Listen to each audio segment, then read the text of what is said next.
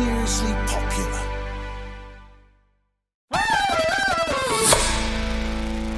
Well, mate, I've got my glasses on, and there's a reason for that, which is that I've just been sent something, an update on the Harry Maguire situation, which I'm about to read to you off my phone. Harry Maguire's mum has broken ranks this morning to talk about what she's described as the disgraceful and totally unacceptable abusive comments that she feels her son has been receiving from some fans, pundits and the media. This Harry Maguire situation is not going away anytime soon, is it? I don't think it was helped, actually, Ian, by the England manager coming out, trying to stick up for Harry Maguire and addressing the situation, but basically just pouring petrol onto the flames. I think that's brought a greater attention to it.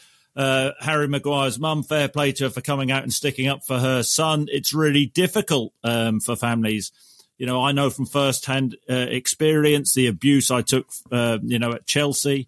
I'm not comparing that to Harry Maguire and what happened at Hampden the other night and what happened at Arsenal to him previously. But families hurt when they see members of their family take abuse, and some of it is over the top. Let's get it right. But what I would say is Harry Maguire is a high-profile footballer. He's captain of Manchester United. I know Bruno's taken on that role now. He's an England international, and he has come under scrutiny over the last couple of seasons because he lost his place at Manchester United. There's been the notion that has affected his England career. I get that. I don't think Harry Maguire should have gone to the World Cup, but when he did go to the World Cup, he performed well. He's played 29 minutes this season. He scored an own goal at Hampden the other night. He took a hell of a lot of abuse from Arsenal fans at the Emirates. But to have a pop at the media, I think, is maybe a step too far. I know Gareth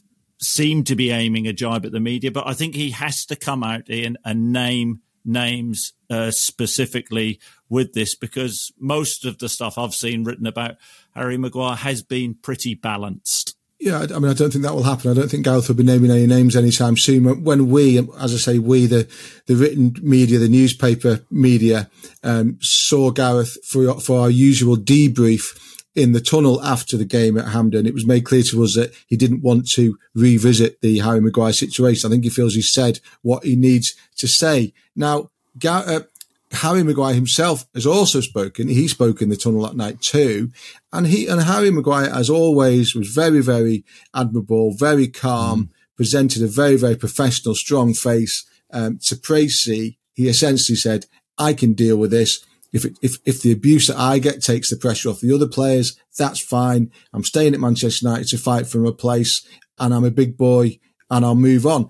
I feel a little bit as if though if he'd been left to talk about the situation himself, if nobody else had got involved, I think we'd all have moved on by now, wouldn't we? Yep, absolutely. I think Harry Maguire can cope with the pressure and handle the pressure. He's coped with pressure all his career, and especially when he made the move to Manchester United, arguably the biggest club in the world, you come under scrutiny. And then, him being an England international, he comes under close scrutiny. His form hasn't been what it was, but he's 30 years old now. He can cope. I have to say that sitting in the press box at Hampden on Tuesday night and listening to the way that Harry Maguire was essentially being lampooned by the Scotland fans. This wasn't jeering or heckling or booing. He was being lampooned. However, for his manager then to come out and describe people on social media, people in the general media, people on television, people in newspapers as idiots, I thought was extreme. All that I've seen in the last 2-3 years covering the national team is pretty honest critique and criticism and analysis of Harry Maguire's football. Who do you think Gareth is talking about when he used that word idiots? Well, having sort of known you for a short period of time, maybe you're in that category. I don't know. I mean, this is where it'll be interesting to see whether Gareth, he has to come out here and explain himself. with this, really, as far as I can see. What I did think about the interview, this was a really pumped up Gareth Southgate, a passionate, emotional Gareth Southgate, who normally is very, very controlled. It's a subject he feels very strongly about. But we know the nature of football fans, and they will just double down now. One of Gareth's strengths as England manager has been the way that he's always backed his players, the sense of unity and common purpose that exists within the England squad is largely down to Gareth. And I think this was another example of Gareth trying to impose his own personality and his own empathy on his squad and give the strongest backing that he could to a player who's actually done very well for him. However, I think that Gareth has failed to read the room on this for the first time in a long time. And what he's done is breathe new life into a story that would have died on Tuesday night. I do think that it will pour petrol onto the flames. I think this will ignite the situation even further. I think that Gareth was unwise in that moment. I think Harry Maguire dealt with it very, very well. He has had pressure all his career, under pressure from a young age to become a professional footballer, going to Manchester United, being a regular with England. You come under scrutiny, and Harry Maguire at 30 years old, he's coped very, very well with the pressure. Do you think he should have left Manchester United in the summer window? Yes, I do, just on the basis that if he wanted to be a regular for Gareth at international level, he should have left Manchester United, and then I think things would have been easier for him. He's decided to stay and fight for his place, and that's his decision. But I don't think he's going to play under Ten Hag when everybody's fit. United at home to Brighton. That feels like a tricky game for United already. They were beaten at home by Brighton last season. That was Graham Potter's Brighton. United then go to Munich next week to face Harry Kane and Bayern in the Champions League. United have some injury problems. Rafael Varane is injured. Lisandro Martinez was injured before international duty, didn't play for Argentina, although he was with the squad. If called upon on Saturday, do you think Maguire will be in the right mental space to play for Manchester United? Yep, absolutely. He's done it all his career. He's handled tough situations before. He can handle that again. Absolutely. Now, just a quick interlude here to remind you all, this is our little, what we call our in-betweener show that we do every Thursday on Zoom.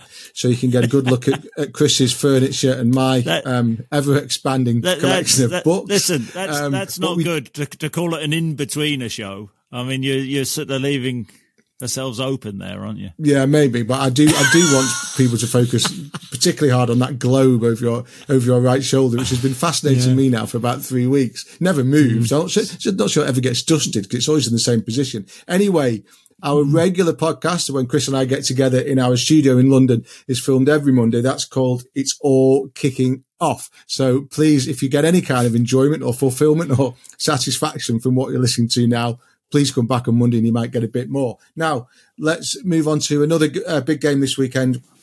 Chris, the Premier League resumes. A lot of people will be very happy about that. A lot of people don't get a lot of joy or satisfaction out of international football. You certainly didn't in your playing days. Liverpool are at Wolves this weekend. Now, Liverpool already looked to be firing.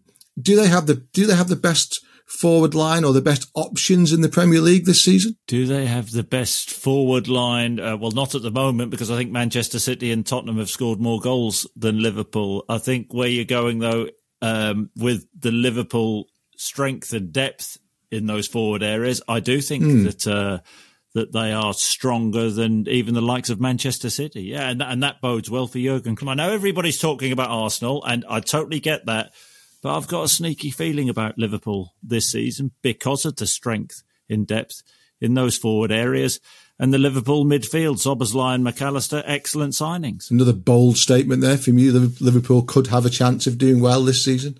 But do you think they'll challenge Manchester City? You're trying to move on. Do you think they'll challenge Manchester City? Do you think they'll be the closest challengers, or are you going to get on that fence again? Do you know what I do think? What I do think, and I was mulling this over this morning, is that so far this season, we're 4 or 5 weeks into a football season, nobody ever talks about Manchester City. They are the best team in the league. They're the best team in Europe. Nobody ever talks about them.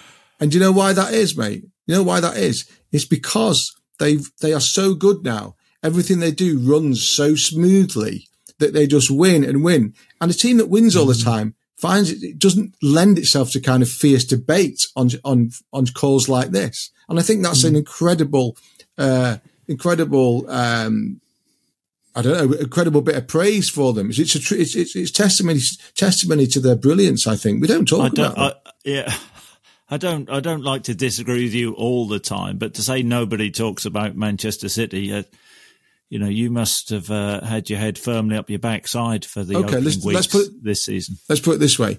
We've now done about 4 or 5 of these. It's all coming up shows. We've done 4 or 5 of our Monday show. We've never done a Manchester City section. It's a production issue. Because, it's an editorial judgment issue. Maybe we're biased. No, my point is, if you're not going to accept it, that's fine. But my point is that shows like this and people down the pub and people writing in newspapers and on football websites talk about big issues. They talk about controversy. They talk about big questions. City are so good. They just roll on. That's my point. One thing about Liverpool, Virgil van Dijk, is he the player that he was? I don't think so. I think he was, without doubt, when he first went to Liverpool, the best defender in the Premier League up until the Pickford moment and that injury. And I think since then he just hasn't quite been the same. Is he still a great defender? I think he is, but I think you'd put him in a category alongside other good Premier League defenders. So I think he's still good, but he's certainly not the best defender in the Premier League. Now, Liverpool's local rivals, Everton, have also got a huge game. That's on Sunday at home to Arsenal. Everton haven't won a game yet. Now, there is talk of takeover in the air at Goodison Park. Without getting into all the details of that, this does seem to be a realistic possibility this time. There have been several false dawns before. Managers sometimes struggle, don't they, when new people buy football clubs? And that makes me wonder if even more so, Sean Dyche really needs a result or two before long. So you're suggesting quite rightly that the new takeover, new owner will have an idea on somebody else coming in and taking Sean Dyche's position. They can't do it at Everton, though, can they now? I mean, this is a club which needs stability, and I think they have the right man in place. They just, they're not going to challenge for European football, but we knew that before a ball was kicked.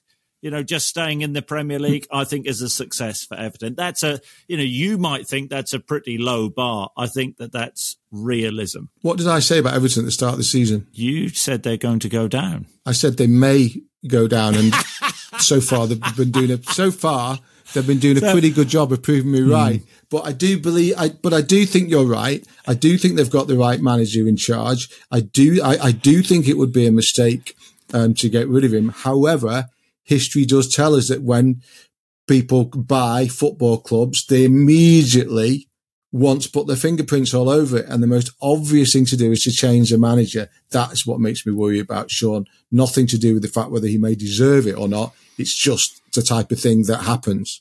Yep. I totally agree with you. Now, Jordan Pickford, England goalkeeper, Aaron Ramsdale, England's number 2 goalkeeper, face each other in this game. Although how long Ramsdale will be first picked for Arsenal is probably a subject for another debate. I must admit, having watched both of these guys play for England over the last few days, Pickford played in Poland against Ukraine, Ramsdale played against Scotland on Tuesday night.